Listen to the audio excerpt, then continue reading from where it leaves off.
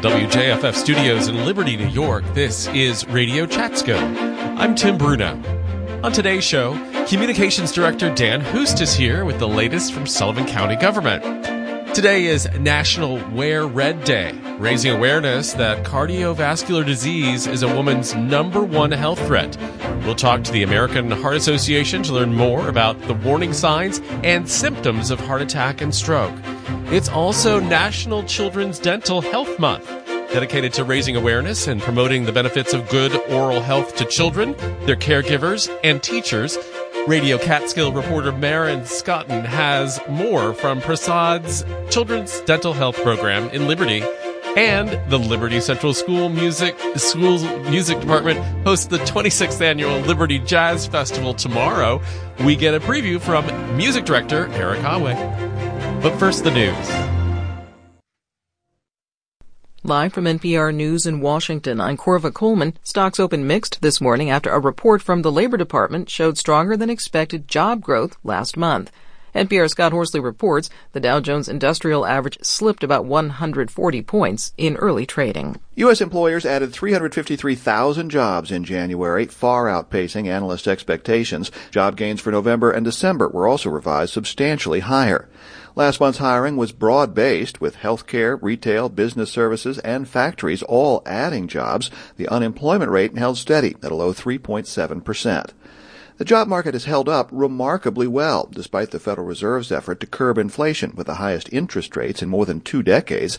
The surprisingly strong jobs report could delay the moment when the Fed sees fit to start cutting rates. Average wages last month were up 4.5% from a year ago. Wages have been rising faster than prices since last spring. Scott Horsley, NPR News, Washington. Israel says it has defeated Hamas in the southern Gaza city of Khan Yunis. That's been the main battleground between them in recent days. As NPR's Greg Myrie reports, the Israeli military now plans to push toward Gaza's southern border. Israel's defense minister, Yoav Gallant, made a surprise visit to Khan Yunis, accompanied by several generals. His appearance lent credence to his claim that Israel had dismantled the Hamas forces defending the city, though there are still reports of limited skirmishes. Gallant said Israeli troops intend to push all the way to Rafah, a town several miles further south on Gaza's border with Egypt. Most of Gaza's civilians are now crammed into the southern part of the territory, with many camped out in tents in the Rafah area. While Hamas is still battling back, Israel says the group is no longer fighting as cohesive units. Greg Myrie, NPR News, Tel Aviv. The Federal Aviation Administration says 3 people were killed last night in Clearwater, Florida, when a small plane crashed into a mobile home park. The pilot of the plane died, so did 2 people in a mobile home. At least 3 mobile homes burned. Officials in Clearwater say the pilot had radioed the airport that he was in trouble just before the accident. An independent commission in Maine is investigating last October's mass shootings in Lewiston. Former reservist Robert Card killed 18 people and then took his own life. Loved ones of the victims testified yesterday. Rachel Sloat was engaged to be married to Peyton Ross. She said they have a 2-year-old daughter. She worshipped the ground that he walked on. She was such a daddy's girl. And she still looks for him. She still calls out for him. The Independent Maine Commission has asked for subpoena power to finish its investigation into the shootings. Maine lawmakers are now considering this request. On Wall Street, the Dow Jones Industrial Average is down 132 points. The Nasdaq is up 123. It's NPR.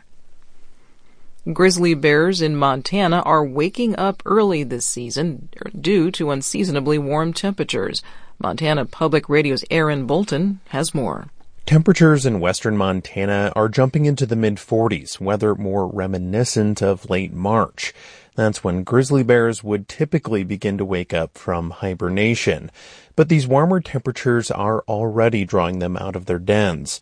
The Custer-Gallatin National Forest has reported bear activity and has warned locals to carry bear spray as they would in the summer. The Forest Service says as climate change shortens winters, it's become more common to see bears emerge from their dens early. For NPR News, I'm Aaron Bolton in Columbia Falls, Montana. Formula One racing will see a massive change to the driver lineup for its 2025 season. NPR's Tristan Plunkett reports Lewis Hamilton will leave Mercedes at the end of this year to join Ferrari. Lewis Hamilton has 7 world championships, and that's currently tied with former Ferrari driver Michael Schumacher for the most ever. And he won 6 of those with Mercedes. And to put this into context, this is like when NFL great Tom Brady went to Tampa Bay in search of another Super Bowl. The Formula One world is still reeling from the announcement. Longtime F1 reporter Will Buxton, who fans may know from his commentary on the Netflix documentary Drive to Survive, posted on social media, quote, "For me, it's the single biggest driver transfer in the history of the sport." NPR's Tristan Plunkett reporting. Again on Wall Street, the Dow is now down 130 points. I'm Corva Coleman, NPR News. Support for NPR comes from NPR stations. Other contributors include the Kresge Foundation. Established 100 years ago, the Kresge Foundation works to expand equity and opportunity in cities across America. A century of impact, a future of opportunity. More at Kresge.org. Welcome back to Radio Chatskill. I'm Tim Bruno. It's Friday and Dan Hust is here. He's back from a midwinter break. Yes. Welcome. Thank you. It was a good break indeed. Dan is the communications director for Sullivan County Government, as many folks may know. We had a substitute teacher last week. Kat Scott, legislator for District 5, filled in nicely. So thank you, Kat, and welcome back. Yes, thank you, Kat. I listened to it while I was away, actually, because, of course, you don't have to be within a line of sight range now of the tower to hear JFF. You can listen anywhere. Now I really sound like the old fogey that I'm probably becoming. But anyway, yes, I listened to it out there. She did wonderful. I was like, well, maybe you just should have her back all the time. No, I'm joking. No, it's nice to hear from the different legislators too, and we talked about having them come in as well. So we'll see more of them coming through as we move forward. She's not going to be the only one. There's others that are interested, and I'm excited to bring them here. They were meeting yesterday at the legislature in Monticello. What were some of the highlights of yesterday's meeting for the legislature? A big highlight, and this is one that is near and dear to my heart because I believe so much in what we're doing. It's funny, I was never a huge public transportation believer for Sullivan County. I was like, it's just too big a county. We're not compact like even smaller cities like Port Jervis or Middletown or anything like that. But when we started our Move Sullivan public transportation service and I started seeing the numbers, the ridership numbers, it's like there really is a need here. And people really appreciating this. And then we took an even more unbelievable step where we expanded and at the same time dropped the ticket price to $0 so that you didn't have to pay. And you still don't have to pay to ride the bus. And I don't know where else that happens in the world. Certainly doesn't happen where I was vacationing. Doesn't happen down in New York City. But it happens here in Sullivan County, which I'm tickled pink about. And we are planning to expand it further. Why? Well, for one reason, our Division of Community Resources, Laura Quigley, who was the one who basically brainstormed Move Sullivan and shepherded it from creation to completion, said yesterday at the legislature meeting that in 2023, Move Sullivan transported over 91,000 people. Now, of course, some of these are repeat riders. We're counting rides to individuals, but we're not counting trips of buses. Like occasionally the buses might be empty, so our buses probably traveled even more than that. But for them, there's very few times that I'm aware of that our buses are actually empty. We run during the time of day when people really need to use these buses to get to work, to get to healthcare appointments, to get to shopping. And they currently cover sort of the central part of the county and then down towards Wurtsboro and Bloomingburg. And just in that area alone, 91,000 plus people rode the bus in 2023. I think that's incredible and absolutely amazing. And it also is great impetus for our expansion plans, which will be more officially announced, I guess, later this year, this summer. We're still waiting on some, I think, State Department of Transportation approvals that we need. But I am allowed to say that we are looking to expand to, for example, Callicoon, Jeffersonville, Narrowsburg, Livingston Manor, Roscoe, Grahamsville, Eldred, all our outlying communities, basically. I've looked at a map, and I don't think there's anything other than maybe way out like in the town of Fremont that we wouldn't be serving. But when you're out in the town of Fremont, you're used to sort of being on your own by yourself anyway. So ask Kat. She was talking about being out in the town of Fremont. That's where she lives. I grew up around there, so I'm allowed to say it. But for the most part, we are going to be covering the entire county. Now, at the beginning, I think some of this might be 1 day a week service, not the 5 day a week that we currently offer on the other routes. But it's a chance to explore, see what kind of demand there is out there, and expand this to communities where I certainly have heard, and I think Laura has as well, that they want this service, that they feel this is useful and necessary. And like I said, 91,000 plus.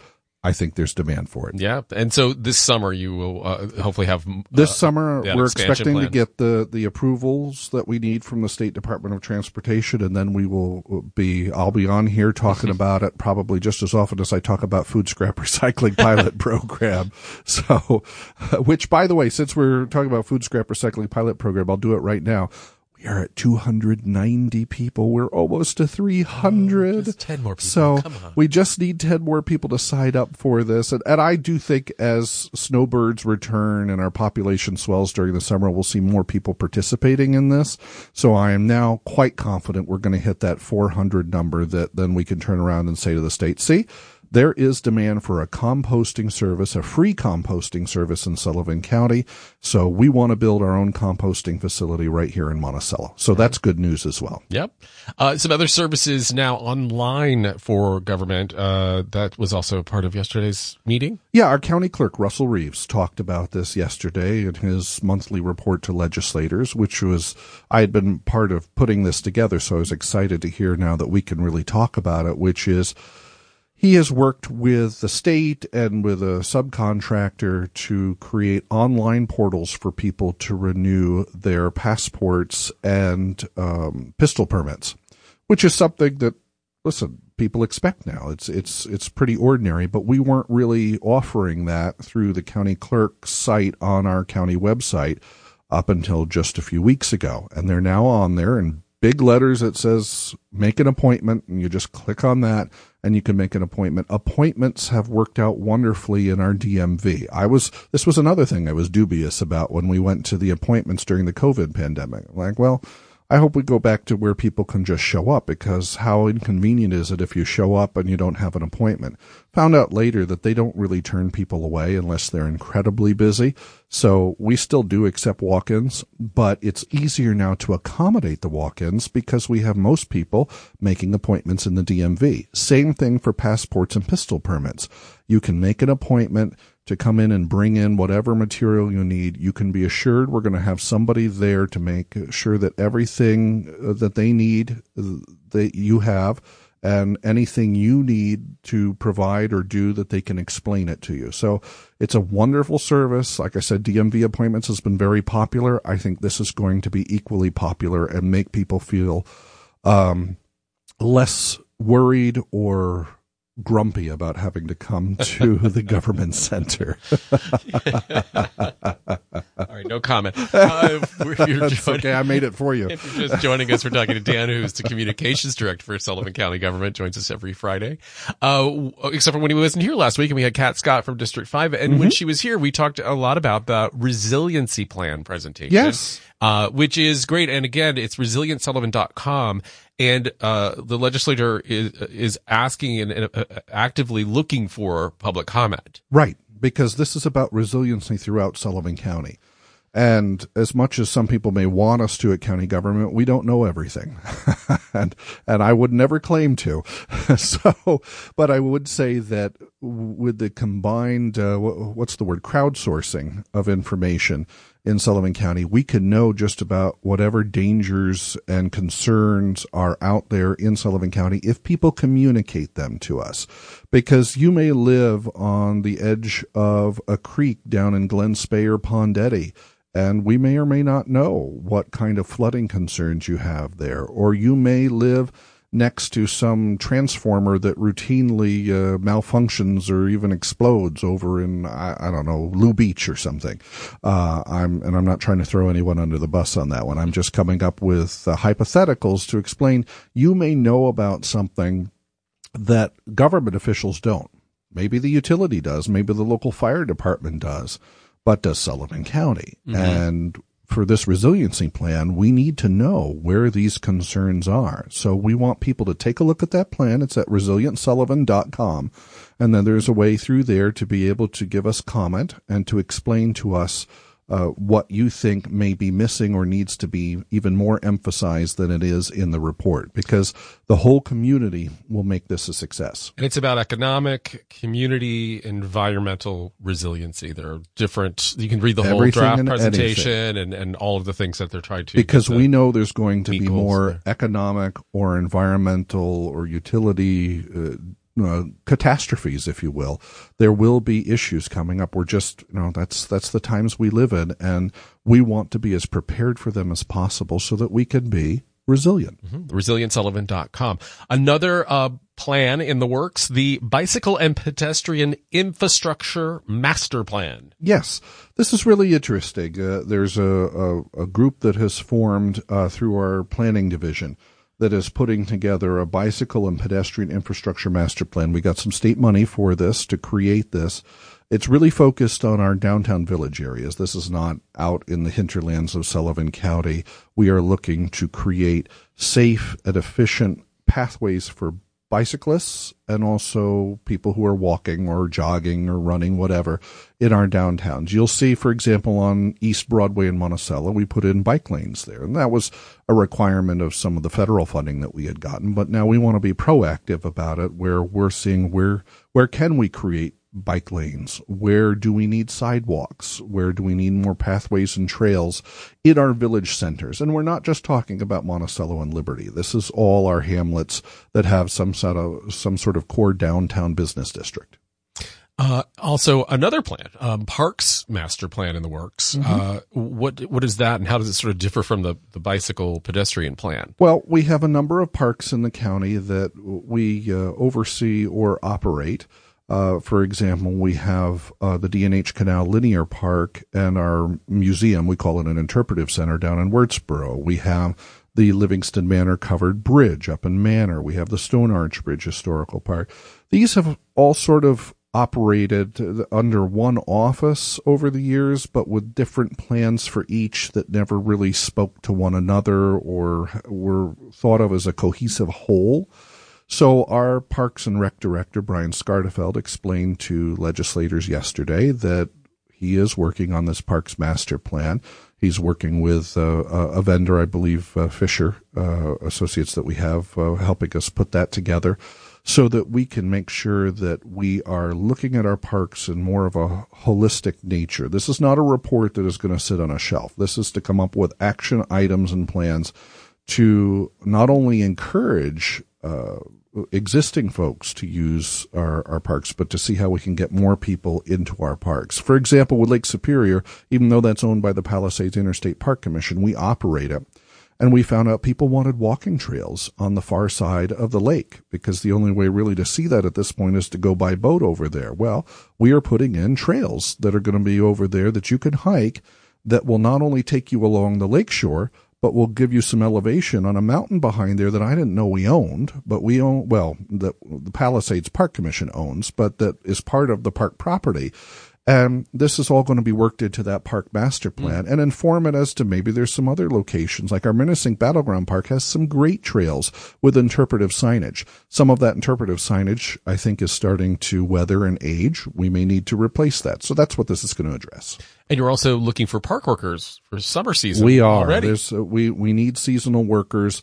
And as Brian will say, he'd rather know now than at the very last minute as to whether or not we will have enough park attendants and lifeguards, for example, for Lake Superior.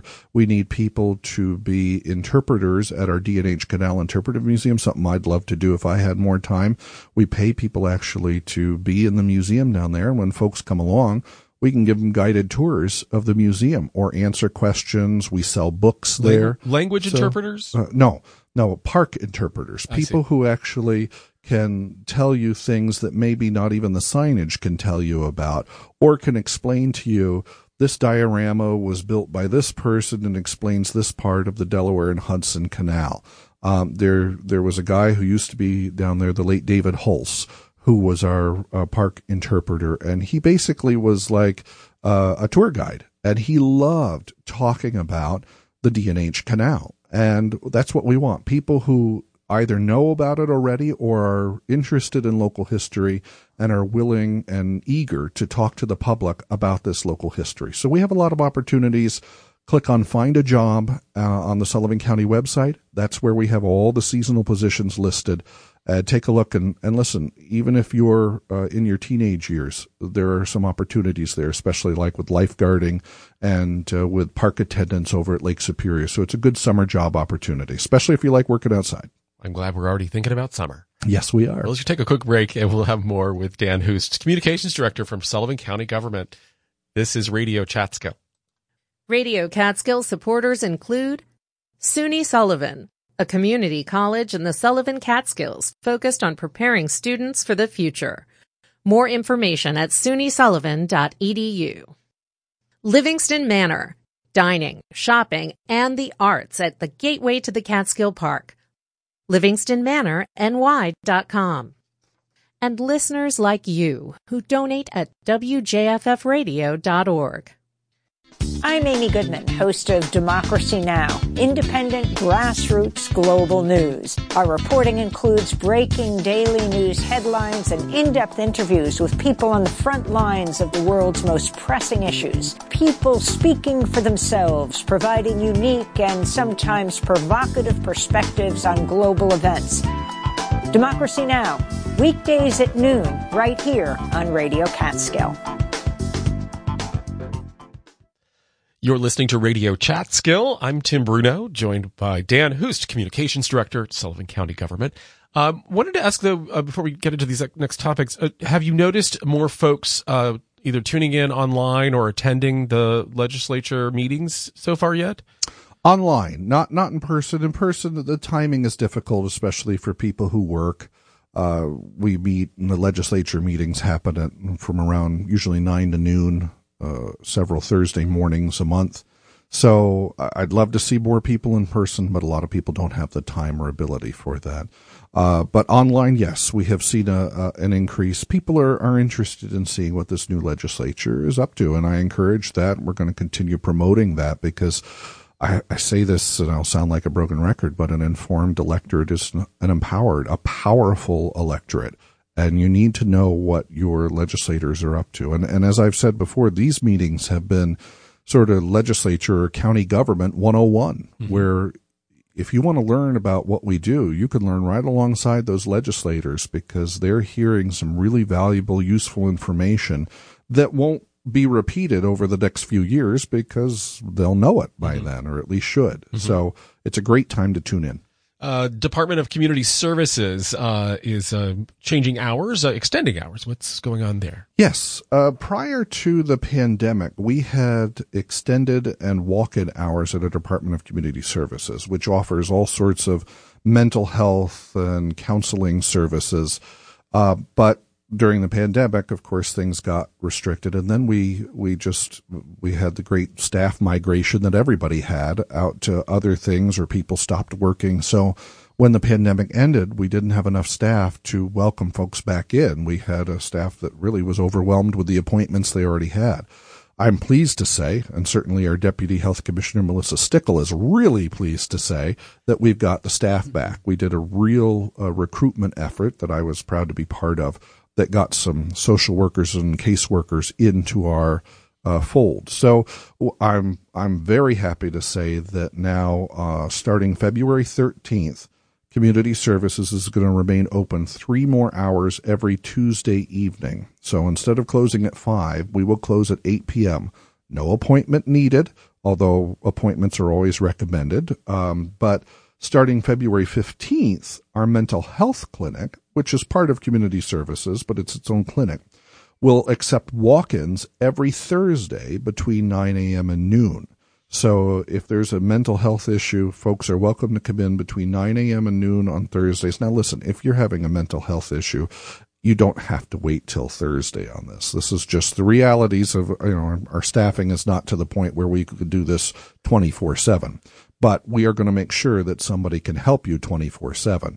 And if you're running into any kind of issue with that, you can give us a call at 845-292-0100. That's 292-0100. We also offer, individual psychotherapy, marital and family counseling, medication therapy, crisis intervention, court evaluations, anger management, psychological testing and treatment that reaches youth, medication-assisted therapy for opioid misuse and addiction. So crucial services for our residents that we're now going to be able to offer more often and more freely than we were before. Another service, pediatric counseling services. Yes. What does that entail, and then where can folks obtain those services? Yeah, this is exciting. I knew this was coming, but Astor Services yesterday put out a press release about this. They're our contractor at Community Services. They are a leading provider of mental and behavioral health and education services for kids, young adults, and their families. And they are now part of our community services offerings at our campus in Liberty. That's 20 Community Lane in Liberty.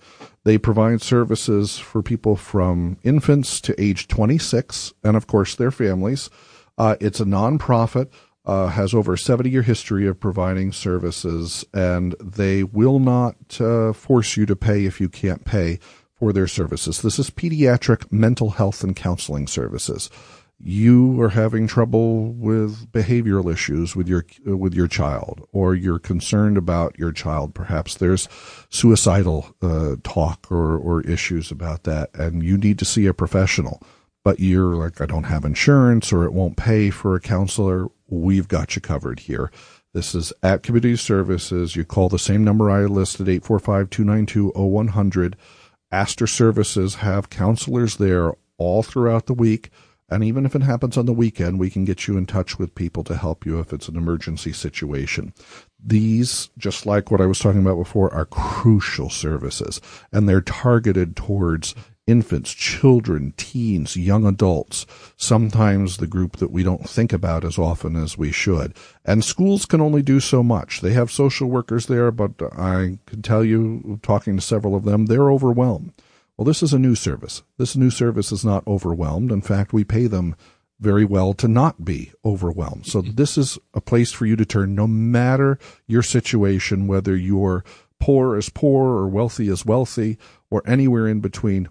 We want to help. Is it a free service? Mm-hmm. Well, there's a discounted sliding fee schedule based on family size and income if you can pay, but Astor's mission is no individual will be denied access to services due to their inability to pay, and we don't have some collection agency that calls and follows you up about this. If you tell us you can't pay and you provide sufficient proof of that, that's all that's necessary. And there's information about that on the website as well? On the county website, yes. Again, 845-292-0100 is the number to call.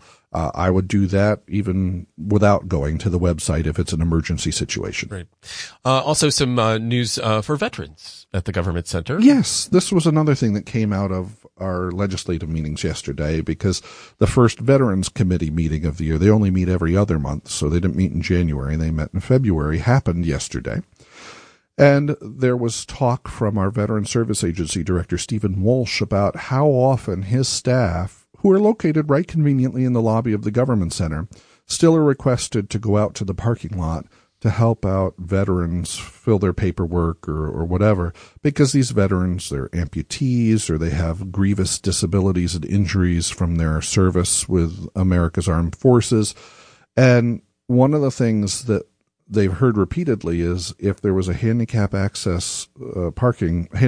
parking spot closer to the building, they'd be able to come in. It's a matter of dignity and pride, too. They want to be able to make their way in there. But if they can't find a handicap parking space, and I've seen it personally because I park out there, not in those spaces, but they're often full. Yeah.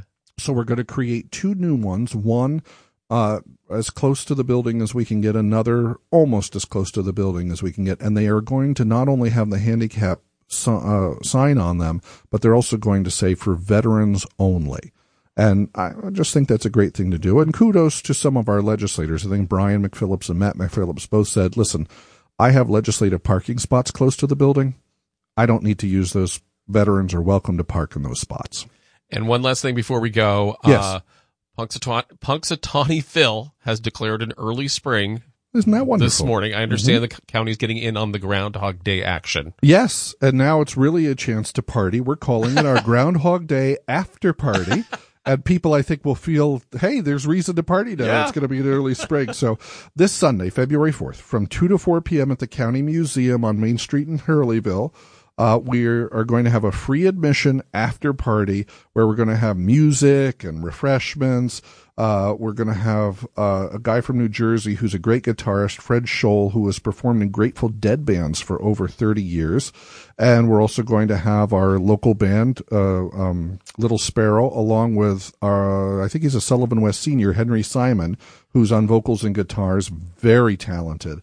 And we did throw out an invite to Bill Murray, but, because we heard he likes Punxsutawney Phil and Phil Lesh, from the Grateful Dead. So, his attendance is as yet unconfirmed and, probably unlikely. So I'm not going to promise anything, but hey, if we invited him, you're invited. I mean, come on, come to this party. Starts at 2:00 on Sunday at the County Museum. You'll have a lot of fun there. They have these kinds of events every month, and you can go look around some of our cool exhibits that we have in the museum. Come get your groundhog on. All right. Dan Hust, communications director and official groundhog after party master, joins us every Friday. Thank you so much for the update on Sullivan County government. We'll see you next Friday. My pleasure. Take care. We'll take a break, and when we come back, it's National Wear Red Day. We'll talk to the American Heart Association in the Hudson Valley. This is Radio Catskill. With Iowa and New Hampshire already in the bag, opponents of Donald Trump are hoping his run for office will be stymied by the 91 indictments he's facing. But right now, none of this matters to him. It's just free airtime. It's just an opportunity to be on CNN one more night of the week. He is very good at winning for losing. On the next On the Media from WNYC. Saturday afternoon at 4 on Radio Catskill. Greetings, I'm Matt Hurtado. Join me on a journey where pixels meet melodies and controllers become conductors. This is Virtual Soundscapes, a show that transports you to the sonic realms of video game magic. In this journey, we'll uncover the hidden treasures of video game soundtracks from the classics to modern day, and speak with industry veterans. Join me for the debut of Virtual Soundscapes on February 15th at 10 p.m., only on Radio Catskill. Listen local. You're listening to Radio Catskill. I'm Tim Bruno. Today is National Wear Red Day, Friday, February 2nd. It's a day to raise awareness that cardiovascular diseases are a woman's number one health threat. Valerie Ubriaco is the development director for the American Heart Association in the Hudson Valley, and she joins us now. Good morning. Good morning. How are you? Good. Thanks for being here. And let's remind folks what Go Red for Women is all about. Yes. So Go Red for Women is the American Heart Association's movement that brings women together to improve their heart and brain health. In 2024 actually marks the 20th anniversary for the Go Red for Women movement, and also it's our centennial year, so we're celebrating 100 years at the American Heart Association as well. And, of course, Go Red for Women, American Heart Association, advancing research and care. I mentioned in the introduction that cardiovascular disease is a woman's number one health threat. Let's talk a little bit more about that. I know that we've talked about this before. I'm wondering if people are aware of how dangerous heart disease in women is. Yes, cardiovascular disease is the leading cause of death in women, claiming more lives than all cancers combined.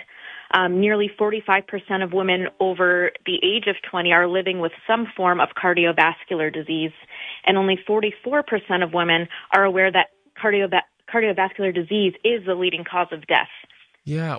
Do you have any idea as to why that awareness number is sort of low? I think it's for a couple of reasons. There's definitely less awareness and research that goes that has been done on women. It's been more studies and research has been focused on men.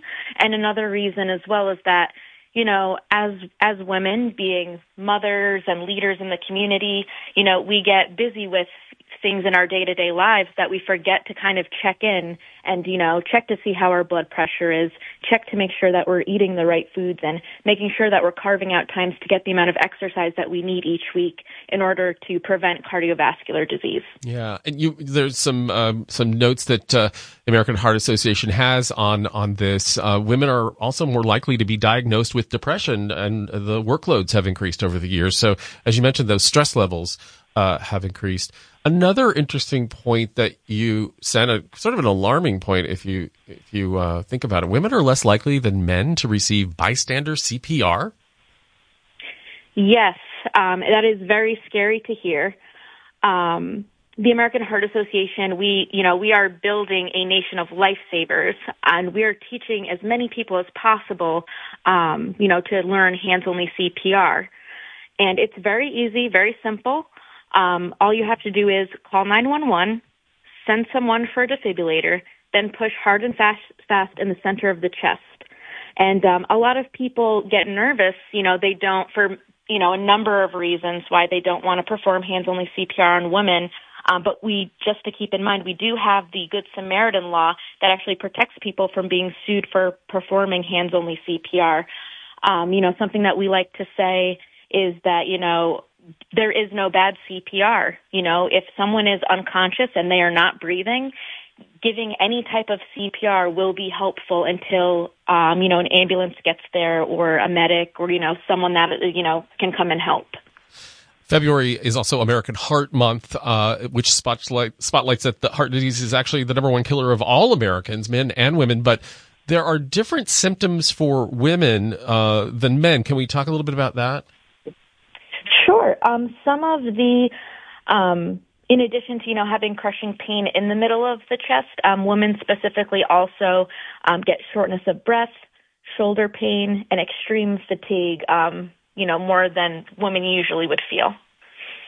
And, of course, with a healthier lifestyle, some of this heart disease could be preventable. Let's talk about some of those points that we should all keep in mind. Absolutely.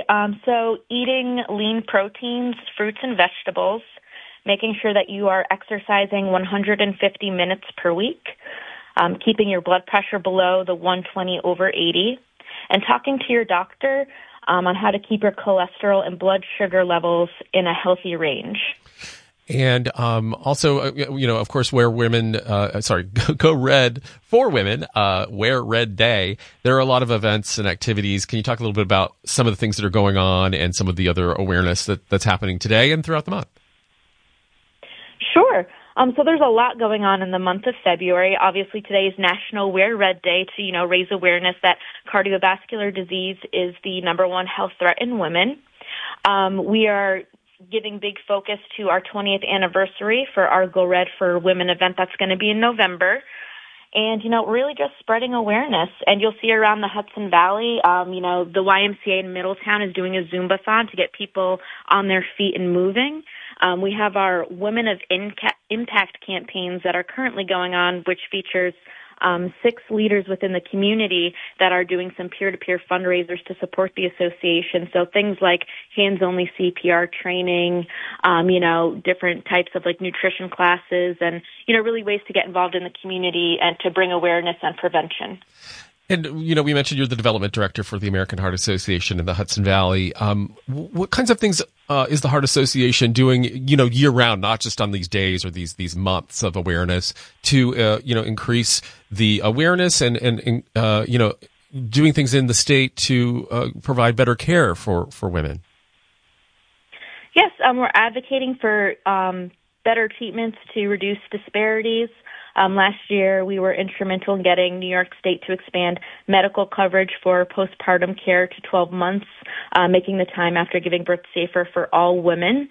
Year-round, the money that we fundraise through these events, it's going towards getting defibrillators into organizations that don't have them, getting hands-only CPR training for organizations, And, when you walk down the aisle in a grocery store, you can see our logo on certain food products that we have had, professionals work with the food system to say, okay, we're lowering the sodium in this to make it healthier for people.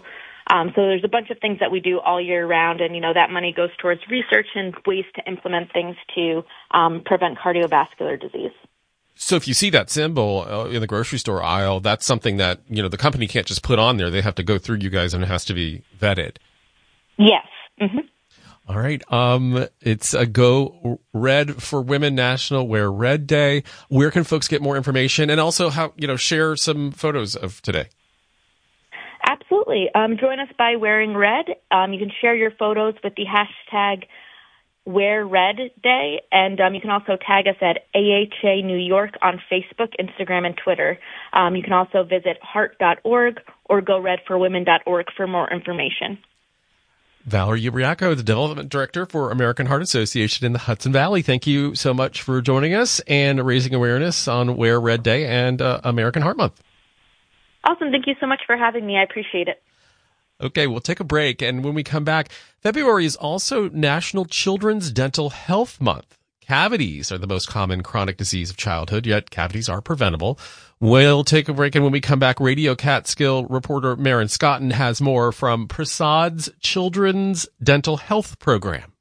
This is Radio Catskill. I'm Stephen Dubner. On the next Freakonomics Radio, could a new set of rules restore trust to academia? These are not one-off cases. You have to fix it. But is academia even capable of changing? I think that my generation fought against the open science movement for far too long. The hidden side of academic fraud. That's next time on Freakonomics Radio. Tuesday at 1 p.m. on Radio Catskill. This is Radio Catskill. I'm Tim Bruno. February is National Children's Dental Health Month, dedicated to raising awareness and promoting the benefits of good oral health to children, their caregivers, and teachers. The PRSAD Children's Dental Health Program provides accessible dental care and education to children through their mobile dental clinic, which travels to various schools in Ulster and Sullivan counties. Their mission is to provide high-quality dental services through education and prevention.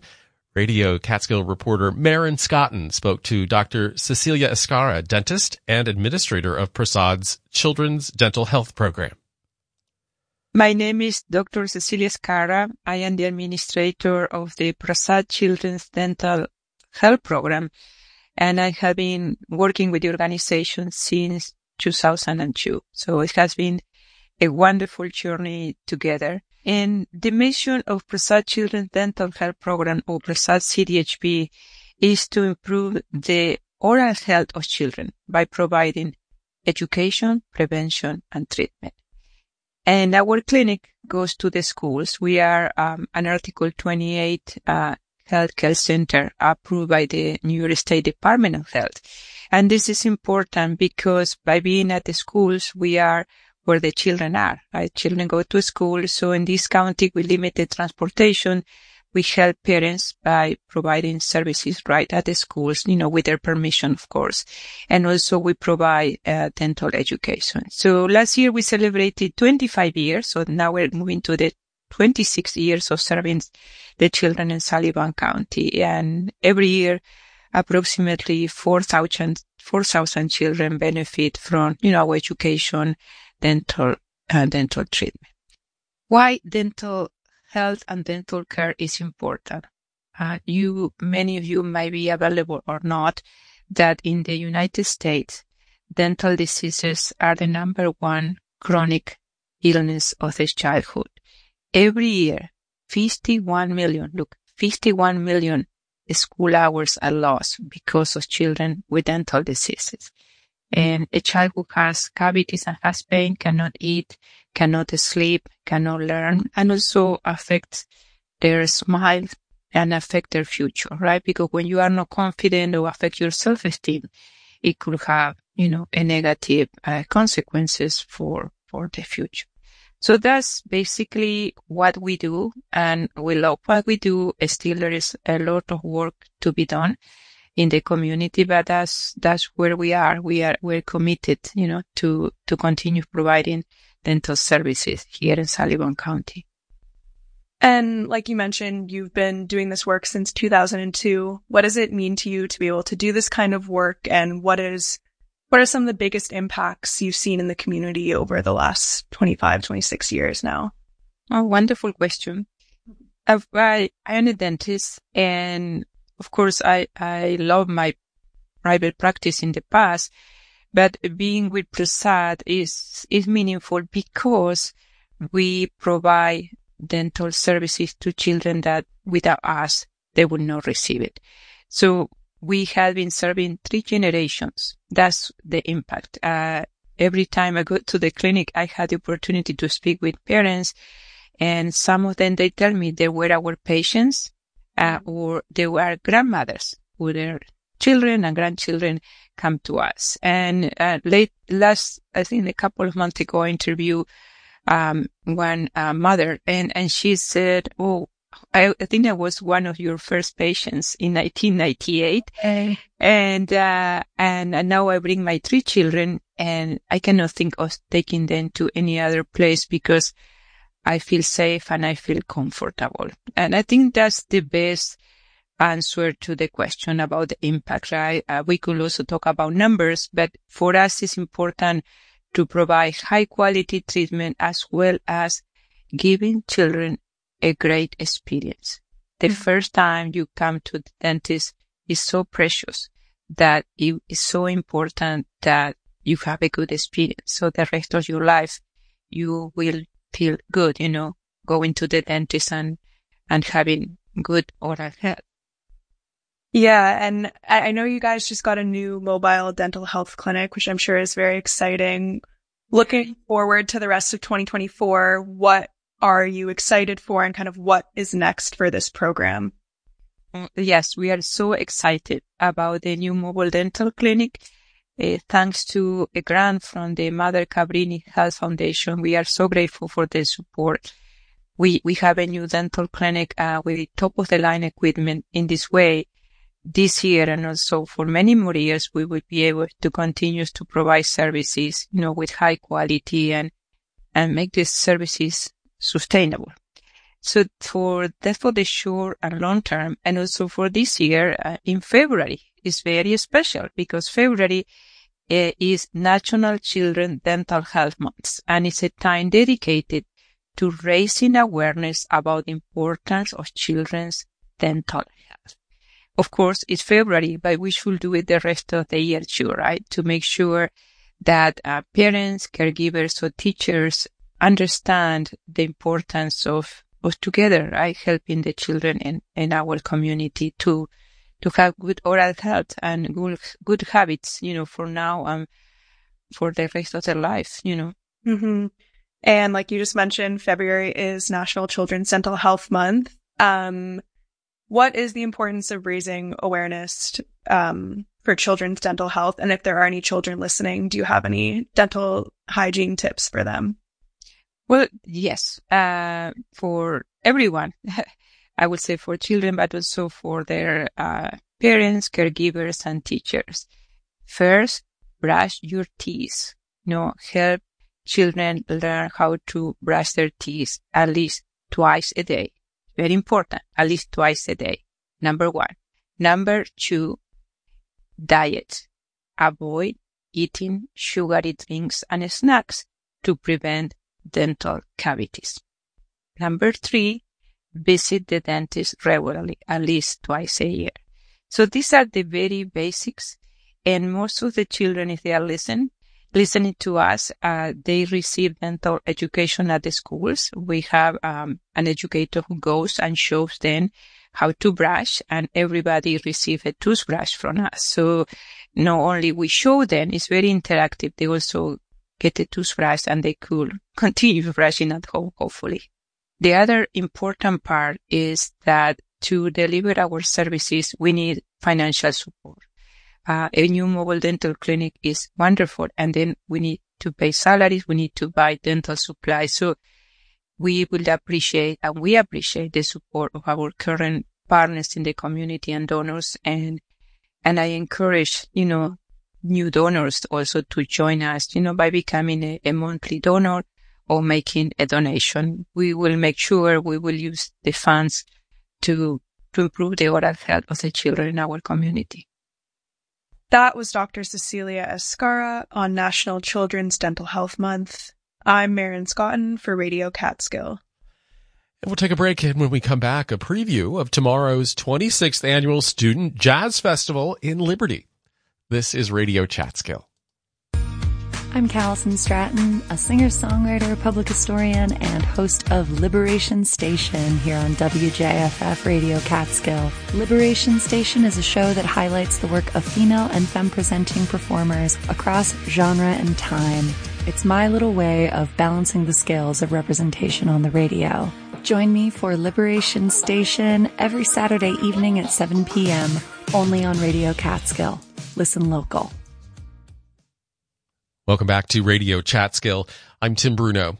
The Liberty Central School District Music Department hosts the 26th Annual Liberty Jazz Festival tomorrow.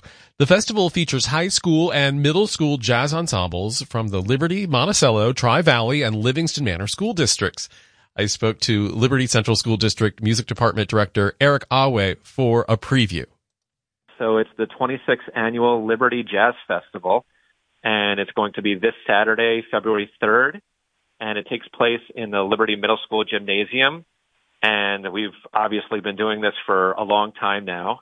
And it's a really great opportunity for the students to work with some fantastic jazz musicians and play some awesome music and kind of like synergize with the rest of the school districts in the county. So how long does it take for you guys to get this together with the different musicians and the different schools and everybody rehearsing and getting ready to perform? Yeah, it takes us quite a long time. We usually start the process in the beginning of the year. We talk over some different musicians that would be, a good choice to work with the students. And, we kind of go from there. And then we branch out to the rest of the districts in the county, and we see which districts are interested. And it's grown quite a bit over the last couple of years. It basically started off with just 2 participating schools. It was Liberty and then Monticello, but now we also have Tri-Valley as of a couple of years ago. And this year, Livingston Manor is actually participating for the first time. So it's going to be a huge festival. We have about 125 students. So it's going to be a big one. And you mentioned you work with jazz musicians. This year's clinician, I guess you would call it, is Sam Newsom. What role does he play? And tell us a little bit about Sam Newsom. Sure. I actually know Sam Newsom. I've known him for a long time. We actually went to college together at Fredonia. And currently he's the band director at New Paltz High School. And he does the concert band there. He does jazz band. He does marching band. He has an African drumming class. He teaches music history, music theory.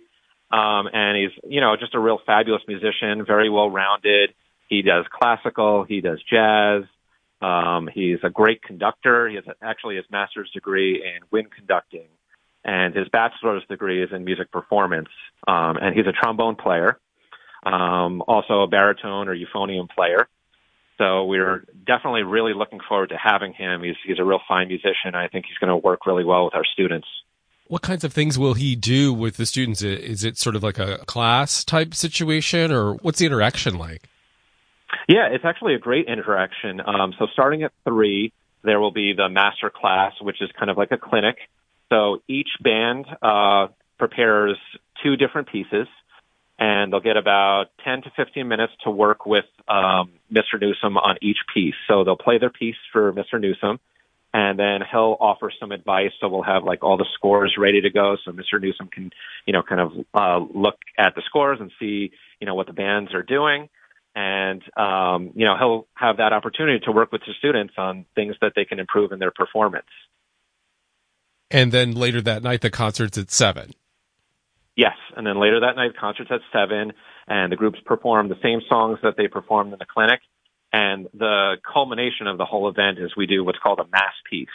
And this year we're doing the song Sweet Caroline. And all the groups play at the same time. So it's really loud and really boisterous, and the crowd really gets into it. And then the coolest part is that all the teachers take turns soloing. and then we end with the guest clinician. He takes kind of like an extended solo. So it's really fun, and I think it's the best performance that we do all year. It's a real fun time for the kids and for the community, and it gets a lot of people out. And is this the first time you're hearing these other schools do that one performance that you all are doing, the Sweet Caroline? Yes, yeah. We only have about a half an hour to put it together with all the schools. Oh, wow. So it's a bit of a challenge, yeah. So we do our clinic from 3 to 5, and then from 5 to 5:30, we rehearse this mass number with all the kids. And it usually takes a couple run-throughs, but we usually manage to pull it off. You know, you're the director of music for Liberty. Talk a little bit about how music education and your jazz ensembles specifically inspire these kids there. Yeah. So what's great about the jazz program is that it's optional for the students. So all the students that are participating, they're doing it out of their own free time. And, some of the students have conflicts, like they're in sports after school. They're in like chess club or some other things. So they're really sacrificing their time and learning how to manage their time effectively. This is just another outlet for the kids. We try to give the students at Liberty as many outlets and opportunities in music in our program as possible, whether that's jazz music or classical or band or orchestra, chorus, the musical. So we really try to be a well-rounded program and give our students as many opportunities as possible. And the Jazz Festival, certainly a highlight. Do you have some other things coming up that are highlights for you this school year?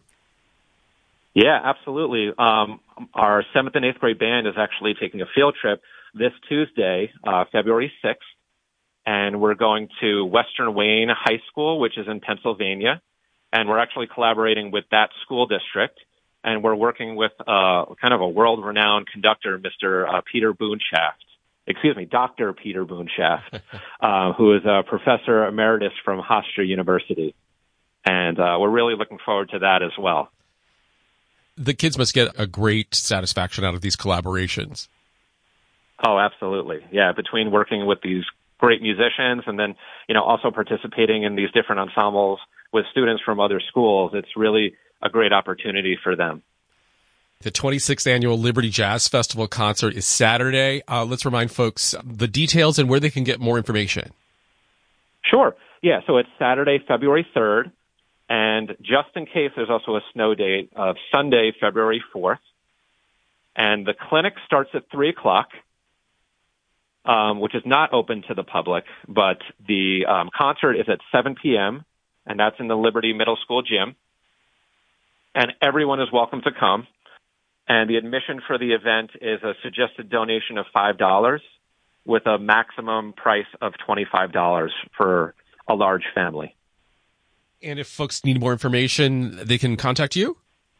Absolutely. They can contact me at the school. My number is 845-292-5400, and the extension is 5116 at the school. And they can also try my email. It's probably the best way to get hold of me. And that's eaweh@libertyk12.org.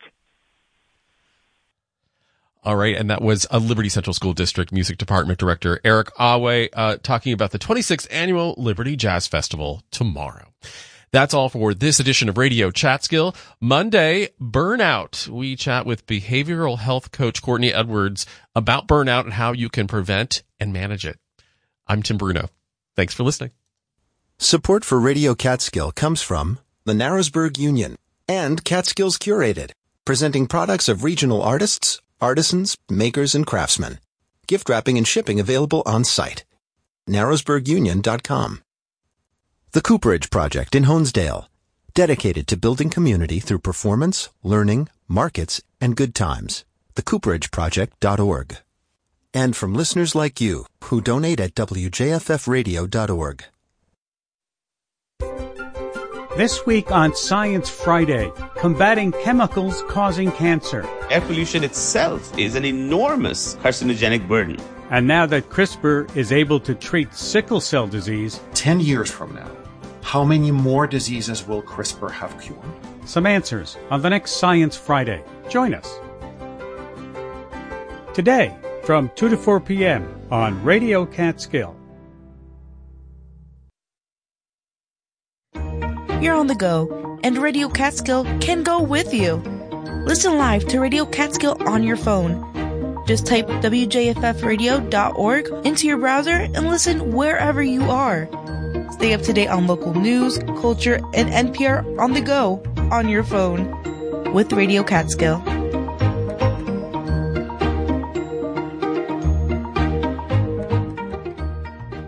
WJFF Jeffersonville, W233AH Monticello, streaming online at wjffradio.org. The forecast for the Catskills in northeast Pennsylvania: cloudy today, tonight, and through tomorrow. Sunshine on Sunday. Today's high 37, lows tonight and tomorrow in the low to mid 20s. Also about a high of 38 tomorrow. This is Radio Catskill, local news, culture, and NPR. It's 11